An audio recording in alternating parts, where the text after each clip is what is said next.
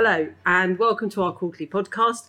I'm Helen Watson, CEO of the UK Wealth Management business, and I'm joined today by our Chief Global Investment Strategist, Kevin Gardner, and one of our co-heads of portfolio management, Hugo Capel Cure. As usual, we sit down at the end of the quarter to discuss the last 3 months of macro market and portfolio activity. So Kevin, another interesting quarter. What do you think the kind of key developments were from your perspective?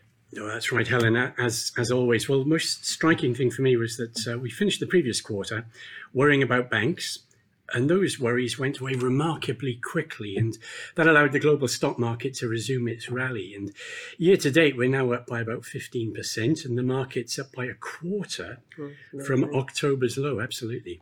It's still about a tenth of the pre-invasion peak, however, and the gains so far pretty narrow. A large part of the market's advance has really been driven by 7 big US companies, so we could do with seeing that broaden out a little, but it has been quite a striking rebound nonetheless. And what was particularly interesting about this quarter was that stock market rebound happened even as interest rates carried on rising and as bond prices were continuing to fall. And that trend now has gone so far that interest rates at long last are now back in territory that we used to think of as normal. Or some of us. Some of us, and absolutely, yeah, younger people like Hugo, I mean. I'll take that. Within bond markets as well, when the intriguing things there is that there's quite a message coming out, because long-term interest rates have been rising much less than short-term interest rates. And in the conventional bond markets, we've seen prices being a little bit less fragile than in the index-linked market. And both of those things are telling us that the bond market effectively is saying that inflation isn't going to be out of control for much longer. It's going to subside. And the big uncertainties really are about the levels of real policy rates that the central banks are going to push through. And it's the UK that's really been in the van of that movement in the last 3 months at least. Because of the big 3 Western central banks, apologies to Canada, but the Fed hiked interest rates least, and the Bank of England had to hike them at the most. That's probably because its credibility had been damaged, arguably, by more than either the Fed's or the ECB's previously. Just to finish the roundup of the quarter, commodity prices remain pretty soft. Natural gas actually slumped to a new low before stabilizing. Crypto assets, though, remain pretty stable. Not that makes us find them attractive. That's not making you change your mind. Not at all. Thinking about this, I mean, the sort of economic geopolitical drivers behind those market movements, what do you think they were? Because some of them are somewhat inconclusive, perhaps. Very, very much so. And that's why the movement in the equity market does look pretty narrow, and for me it's got more to do with the individual sectors and stocks driving the advance than with a big macro change in mood, because, as you say, the economic backdrop, growth-wise, it remains pretty anemic. And although inflation is coming down, it's coming down pretty gradually, and core inflation is looking a little bit sticky. So as you say, the big questions: will there be a bust? Will there be a boom? Are we looking at stagflation? Is Goldilocks coming back into town? Those questions are still unresolved. That said, there was a distinct change in the mood, and for the better in at least one big economy. Bit of an exception, but here in the UK, unusually, growth expectations actually improved. And the Bank of England's call for the longest post-war recession, which it made so confidently and which has been broadcast as fact so widely since last August, was very quietly shelved. In fact, the Bank of England added 4 percentage points to its projection for GDP in the UK in the middle of 2024. For a nerd like myself, that's sensational. 4 percentage points on GDP, that's a remarkable change to its forecast. So the UK, little bit of an exception. Things not as bad as they felt previously, but generally, as you say, the big economic issues haven't yet been resolved. And of course, all the time in the backdrop, we've got this horrible attrition going on in Ukraine. And for us, more profoundly, you've got that continuing uncertainty surrounding Southeast Asia and China's claim on Taiwan, whether they will or won't act on that. We'll come back to you for a bit of crystal ball gazing later, Kevin, if we can. Hugo, moving on to the portfolios, in terms of how they fared over the last quarter, where are we kind of left at the first half of the year? Yes, so as usual, these numbers are for the balanced portfolios and their new court fund equivalents. So for sterling portfolios, these were up just over 2% for the quarter, which takes us to nearly 7% for the first half of the year. Dollar portfolios, these are up around 4% for the quarter, and so it takes us to between 9.5% and 10% for H1. And finally, euro portfolios, these are up around 3.5% for the quarter, taking us to 8% for H1. So portfolios continued the recovery which started in the fourth quarter of last year. As tends to be the case, the differences in performance mainly relate to currency movements. And as I flagged in the last podcast, the pound has been the strongest of the three currencies this year, with the dollar lagging, and this continues to be the case. And that's a huge recovery, isn't it, from the sort of low points we had around the sort of trust debacle last year? We do. And if we think that the pound got down to 103, so very nearly parity against the dollar, it's up about 25% since. It's one of the biggest rallies we've seen in the UK currency ever, and it's gone completely unreported. Yeah, completely unreported. It's extraordinary. Turning back to the portfolios, Hugo, what have the main performance drivers been? How have the return assets done and the diversifiers? Yes, so if I take the sterling balanced portfolios as the example, the return assets, in other words, the stocks, were up 5.3% in local currency terms over the quarter. So this was a little bit behind the broader equity market, which was up 6.5%. However, the return assets are still ahead of equity markets for the first half of the year. And within that, the biggest contributors to performance were Ryanair again, so up another nearly 16%. Travel continues to bounce back very strongly, with planes full and fares rising. Microsoft was a material contributor there. The shares were up 18.3% over the quarter, helped by the excitement around their developments in AI, such as their investment in ChatGPT. Bit of a feature, this, isn't it? It certainly is. So the ratings agencies, again, S&P Global and Moody's, up 16 and nearly 14% in turn, really recovering from the earlier period of poor performance. But again, these are two companies that have also had some AI fairy dust sprinkled on them. And finally, Warren Buffett's Berkshire Hathaway, up just over 10%. It doesn't hurt that Berkshire owns 6%, or $175 billion worth of Apple stock, and that Apple was up around 18% in the second quarter. The biggest things that went down were amongst the funds, so Vanda in China again, Lansdowne and Phoenix, which are more skewed to the UK and Europe. The excitement in markets really has been focused on these these magic 7 mega cap tech stocks that Kevin was talking about earlier. Everything else has been in the shade. And so, as we said, the AI sort of fairy dust, I think you called it, has helped on the return asset side. What about the diversifiers? Well, overall, they were down 0.6%, leading to a contribution at portfolio level of minus 0.2%. But within this, there was a fair amount of variation. So on the plus side, the trend followers were strong. They were up 8% overall for the last quarter. The Akura fund performed well, up 4% for the quarter.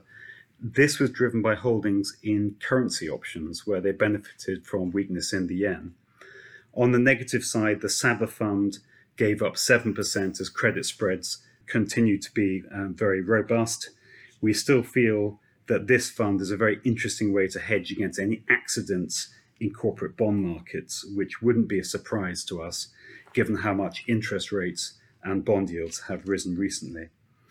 Bonds lost value as bond yields climbed, so the inflation-linked bonds lost some 1.5%, and the nominal bonds lost around 2%. This was in the context of the UK government bond index, the gilt index, losing some 6% over the same period. So we're still positioned on a conservative basis when it comes to bonds, and we're using weakness to gradually build positions at higher yields. And finally, the recently bought put option lost some value since it was purchased, and this is exactly what we'd expect given the passage of time and rising markets. So Hugo mentioned the Saba fund, which gave up about 7% as credit spreads continued to be, in our minds, sort of surprisingly robust. I guess the question, Kevin, I was going to come to you with is there a sort of typical lag where you would normally see that to start feed through in terms of credit spreads? Or I don't know if the lag is fixed or that there's any particular number of months that you can say is a norm, but you'd usually expect the economy to turn down noticeably before spreads widened and defaults, etc. Even if you've had such a big pickup in interest rates. Yeah. And so far, at least, the economy, despite that pickup in interest rates, economies haven't turned down. As you said earlier, In fact, looking perhaps better than people believe. Certainly here in the UK, at least, yeah. Okay. Sorry, Hugo, back to you. So the diversifying assets were basically a wash overall. What have you been doing in the portfolios? What about transactions? Yes, there have been a few transactions. So the trend followers, so we added to the position in the trend followers. So we bought some ABI Focus Fund and some CFM-IS trends and the equity capped variant of that. And this is reversing the move that we made last October when we took 2% out of the trend followers after a very strong run of performance, which had pushed their combined weight to around 10% of portfolios, which we felt was too much. Since that time, the trend followers had fallen back a bit and equity markets had rallied, leaving the weighting at 6.5%, which we felt was too low. So we added 1.5%, which took the weighting back to roughly 8%. So I've just said that the trend followers were very strong last quarter, and so adding to them when we did was very helpful. The irony of this is that we're generally skeptical about our ability to add value through market timing. And when it comes to these types of funds, I would say that our ability is approximately zero. So the fortuitous timing is just luck in this instance. And we've also made some changes to the equity holdings. We reduced the weightings in Constellation Software, Moody's and S&P. These had all been strong performers, and we felt that the weightings had become too large. And in the case of the ratings agencies, we recycled the proceeds into a new position. Something of a mouthful, Canadian Pacific Kansas City. So what is it? CPKC is a North American railroad which has just been formed from combining two smaller railroads, Canadian Pacific and Kansas City Southern. Why is this interesting to us? Because the result of this takeover is a rail network that stretches from Canada to Mexico, and it provides several options for long distance freight, especially from Mexican and Canadian ports into the US.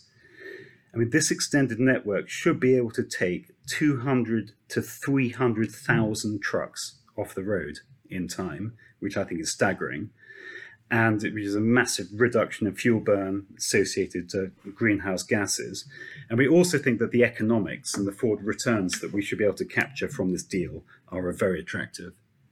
So talking of forward returns, Kevin, where do you think we stand in terms of the economic outlook, given the developments that you highlighted earlier? Well, effectively, looking at the slope of the yield curve, that's the gap between long-term and short-term interest rates, that's very negative. And looking at the fact that index-linked gilts are underperforming conventional gilts, that's telling us that the bond market effectively is saying that it believes central banks will do whatever it takes to pull inflation down. And so far, the equity market is saying that that might happen and it needn't result in a horrible recession. And from our point of view, I'm not sure we'd go so far as to agree completely with the assumptions, but we broadly agree. Monetary policy is not affecting as many households as it could have done. And once the dust has settled, I think central banks are going to have a little bit of a policy rethink there. And of course, lower energy costs are now riding to the rescue of disposable income for lots of European households in particular. In fact, we could be on the brink of one of the fastest ever rebounds in real wages that we've seen in the data as those lower energy costs come through in the second half of the year. And that's going to help keep a lid on wage inflation itself and eventually on interest rates too. So it's not crazy to imagine a world in which inflation does come down, there isn't a horrible slump, and in which both markets eventually manage to do okay rather than just the equity market on its own. We are a little bit surprised, as I touched on earlier, and Hugo's picked up on this, at the fact that stocks have moved quite some way already, but it has been really narrowly led, and that technology story has got a lot to do with it. Doesn't mean that it's not got substance to it. It just means that this is not the macro train leaving the station, if that makes sense. So we could still have that departure to look forward to further down the road. And on the AI story itself, people do take really strange notions in both directions.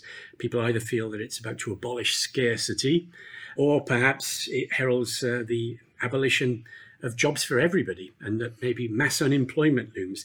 The reality is that artificial intelligence is not intelligent, and the gains, I think they're real, but they're incremental. They're not game-changing gains. One question we were being asked, completely understandably, is why should I bother with a balanced portfolio? I can get better rates on cash and short-term bonds. And I think it's a pretty fair question when short-term bonds yield kind of 5% in sterling and dollar terms at least. Maybe, Kevin, can you respond first, and then we'll turn to Hugo? No, it's a great question, and I had to go back to the textbooks to address it because it's been a long, long time since we've had to answer that sort of question. But term deposits and short-term bonds are really, indeed, as you say, offering pretty competitive returns. And for a lot of investors, a bigger allocation to both of those things will make some sense. From our point of view, though, we're trying to take a really long-term view of investing here. And those short-term interest rates are not necessarily quite as compelling in that context as they might appear. So from our top-down vantage point, stocks, which are the bulk of most balanced portfolios, probably still offer better long-term total returns than today's short-term interest rates. The dividends themselves from those stocks are not quite as attractive as the income from today's short-term interest rates, but those dividends grow over time. And that growth, well, it's not guaranteed, but in our view, it's not likely to just match inflation. It will probably beat inflation on a long-term view. And on a long-term view, the growth in dividends will be reflected in stock prices. So the total return on stocks on a long-term view can exceed the likely returns on today's cash and today's short-term bonds, and probably by enough to compensate for the added risk as well. And another thing to bear in mind as well, of course, is that short-term interest rates do vary with monetary fashion. The chaps across the road, and chapesses, apologies, may at some stage decide that they've had enough of fighting inflation, and policy rates may actually turn out in real terms not to be as attractive as they might seem likely to be at the moment. And in our view, owning a basket of diversified businesses is a better way of hedging against inflation than necessarily trusting central banks on a long-term view. Not because business is engaged in what people are starting to call greedflation.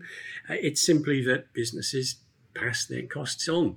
So margins themselves don't necessarily expand, but they're just defended if companies, as Hugo knows, have a competitive edge which allow them to do this.